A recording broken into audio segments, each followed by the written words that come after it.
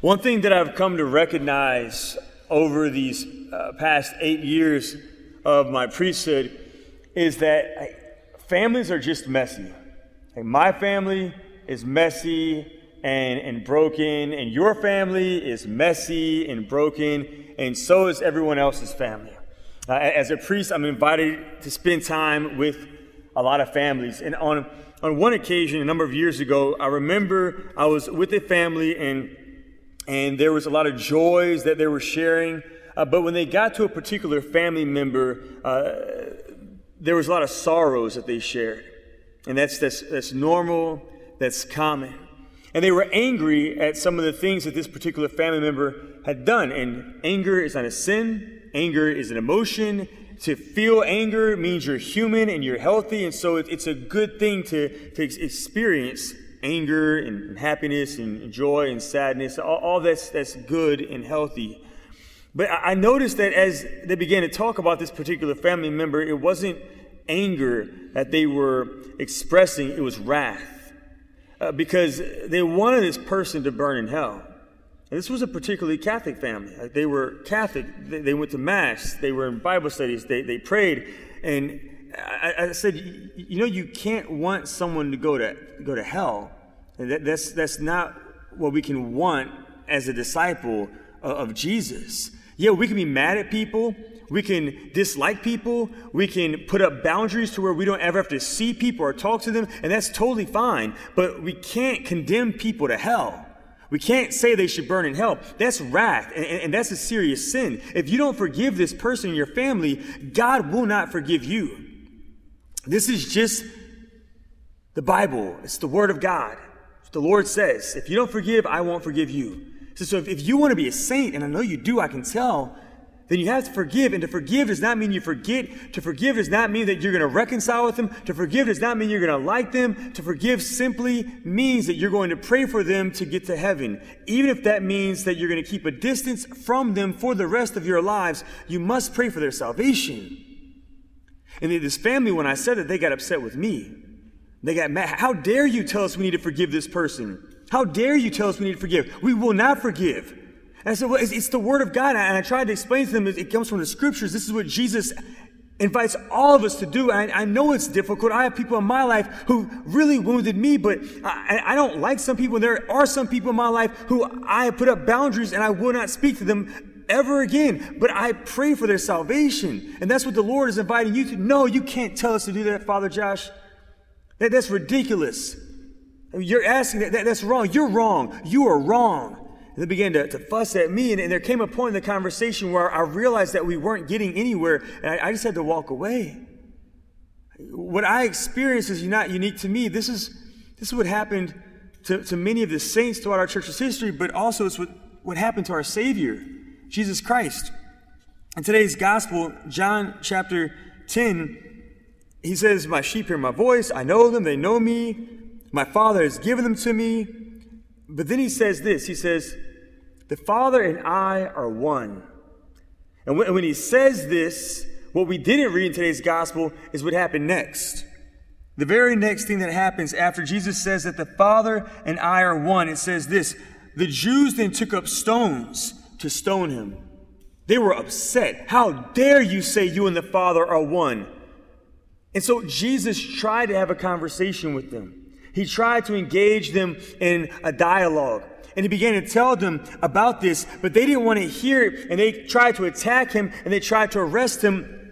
So finally, Jesus just walked away.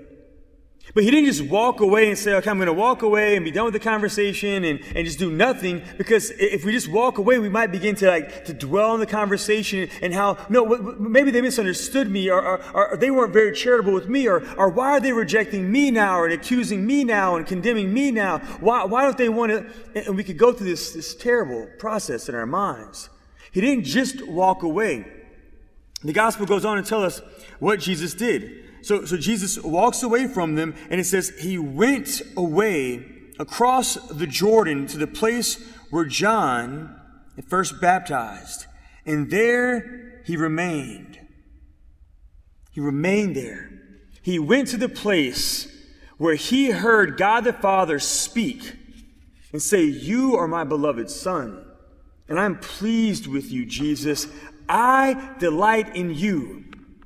Why would he go there? Because this group of people who he had spent time with, who he was engaging them in a conversation, they did not delight in him. They did not want him. They did not respect him. They did not understand him. They cursed him. They mocked him. They attacked him. And the Father loved him. And so instead of focusing his attention on all those negative voices that were probably very loud, he listened again to the Father. Where the Father said he delights in me. I'm going to cling to that. I'm going to hold on to the truth that, you know what? Not everybody's going to like me. Not everybody's going to accept me. But the Father not only likes me, but he accepts me and he wants me and he loves me and he chooses me and he calls me by name. The Father delights in me. He remained there in prayer. So he left the conversation and he immersed himself in prayer. And then after he spent time in prayer with the Father who delighted in him still, he then went away and began to serve other people who were sick and suffering. His friends, Mary and Martha, they were grieving because their brother Lazarus had just passed away. And so he went to accompany them, and then he worked a miracle and he raised Lazarus from the dead. He began to serve the sick and suffering. He focused all of his attention on other people who were also hurting. He didn't sit by himself and have a pity party. He didn't navel gaze and say, "Woe is me. Like, look at I'm trying to do God's work here. I'm just speaking the truth of God's word and people are rejecting me." And he didn't know. He rooted himself in the Father's delight, and then he rooted himself in the suffering of other brothers and sisters in his community around him. And what he did 2,000 years ago is what we are invited to do today. Why? Because we are the body of Jesus Christ. Jesus Christ is supposed to be the same yesterday, today, and forever. And so that which Jesus did yesterday, he invites us to do today. So when we're in conversations with our classmates, or our coworkers, or our neighbors, or our friends, our family, our messy families, and they misunderstand what we say when we're just speaking the word of God, it's important that we at first attempt to engage them in a dialogue, right? Ask the Holy Spirit, "God, please give me the gift of tongues so I can only say what you want me to say. God, I pray for them that they may have the gift of interpretation of tongues so they can only hear what you want them to hear, and give the same to me and them as well so I can hear them well." And after you try to engage them, if it becomes accusatory, if people begin to just attack you as a person, then at some point you got to get up and just walk away. If you're on social media and people are blasting you, then put the phone down, turn the computer off, and walk away. Just walk away. But don't walk away and do nothing, because if you do that, you're going to begin to go into your head. And your head is a very dangerous place. Yes, it's a place where a lot of grace can happen if you invite God there. But if you just go away by yourself, you start navel gazing and ruminating and dwelling on what could have been said or should have been said or would have been said, and then what's going to happen is you're going to get angry, frustrated, start brooding, become wrathful maybe, right? So when we walk away, where do we walk to? We walk to Jesus. We walk to the Father. We walk to the Lord's voice in prayer. Where do we encounter the Lord's voice? In Scripture. We go to our Bibles and we open up God's Word and we read God speak to us. What does God's Word say to us? Jesus Christ speaks to us in the Gospel of John. He says, "As the Father has loved me, so I love you." You know what? I don't know about y'all, but I want to focus more of my attention on that one verse than anything else that anyone in my life has ever said to me. And I've had people in my life say some really mean things, some really messed up things. But Jesus just said, "As the Father has loved me, so I love you." Jesus loves me the way the Father loves him. Like that's huge. His love is the only love that has ever fulfilled me. His love satisfies. Other people, they come and go. Our in-laws, they come and go. So the comments they make about us, like, are we really going to hang on to them and dwell on what they said or didn't say? Our kids' approval is going to change over time. Our parents are going to age. They're going to become different people as we get older. They're going to say things that are going to hurt us. Our siblings are going to betray us. Our friends are going to reject us. We're going to be wounded by people. And we can spend all of our time focusing all of our energy on those things from those finite people who will never be able to satisfy us, even if they were really, really good people. There's never been a saint in salvation history who had the capacity to ever fulfill another saint. Because our hearts have this infinite ache. There's an infinite longing. There's an infinite hunger. And no finite person, no matter how good they are, will ever be enough for us. And so I can't focus my attention on other people, and particularly other people's sins that they've done, right? That stuff will never bring me happiness or peace. Psalm 1 in the Old Testament says happiness comes from meditating on the Word of God day and night. Blessed is the person who meditates on the Word of God. It's in Psalm 1.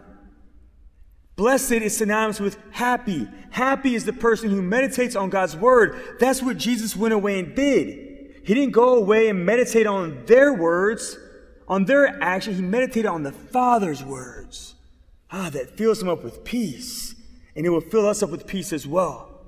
So we go away and we meditate on God's Word. And then, after we spend time with God, He doesn't want us to be in a personal relationship with just Him. He wants us to be in a relationship with His body as well. And the reality is even though I've suffered a lot throughout my life, throughout my walk toward eternity, even though you've suffered a lot as well, and I don't know what you've been through, but I know that everyone here tonight has suffered something. We've all experienced immeasurable pain. Other people, though, in our community are also suffering right now, too. And so, what do? We go out and we find them. We find other people who are wounded and who are broken and who are lonely and who are hurting, who are frail, who are sick, who are suffering. There are so many other brothers and sisters who need us. And if we focus on them, who are we not dwelling on? On ourselves and all of our stuff. We're pouring ourselves out for them who are in need. There's a place to focus on ourselves, and that's in counseling. That's in spiritual direction, right? But we go to other people who are suffering to make a gift to them. Here in Baton Rouge, we have so many places and spaces that we can pour ourselves out to. We have nursing homes with the elderly, who many of them have been neglected by their children and by their grandchildren. And it would just mean the world to them if somebody, even a stranger, would show up one day and just sit with them for an hour. Just look at them. Acknowledge their human dignity. Pray with them and for them. We have so many people who are sick and in hospitals and are longing for Holy Communion. They're not able to come to Mass because of their illness, and they could really use the bread of life. And we have the capacity to bring Jesus to our brothers and sisters in the many hospitals that we have right here in Baton Rouge. There are many people who are hungry and who just want to be fed. And we have St. Vincent de Paul. We have St. Agnes Soup Kitchen. We have all these soup kitchens for those who are hungry, and homeless shelters and women's shelters for people who don't have a roof over their head, that we can go and spend time with them. We have so many young girls in our diocese who are victims of human trafficking. And the Hospitaller Sisters of Mercy are serving them day and night. And those sisters need help. They need other people to accompany them and to assist them in walking with these girls who have been used and abused from the time they were some toddlers. There are so many other people in our community who are hurting, who we can go out of ourselves and serve, just like Jesus did in the gospel. If we can imitate our Lord Jesus Christ and respond to the messiness of our neighborhood, and the messiness of our school, and the messiness of our workplace environment, and the messiness of our families, the way He did, by walking away and walking to the Lord in prayer and serving other people, then we're going to be filled with His grace. And yes, we're still going to be persecuted. We're still going to be misunderstood. We're still going to be disliked by some people and gossiped about and whatever. But there will be a pervading peace that we will have because we will be obedient to the demands of discipleship. And if we can abide in this grace, in this place that we are in right now, then we could be a bridge for other people in our world to also abide in this grace of this relationship with God on earth. And if we and them can together abide in this relationship with the Lord now, then he will give us the particular unique graces that we will need to remain in relationship with him, not only while we are on earth, but most importantly, forever in the kingdom of heaven. Thank you for listening. The ministry here at CTK is made possible through our generous donors and golden givers. If you would like to learn more or partner with Christ the King on LSU's campus, please visit ctklsu.org.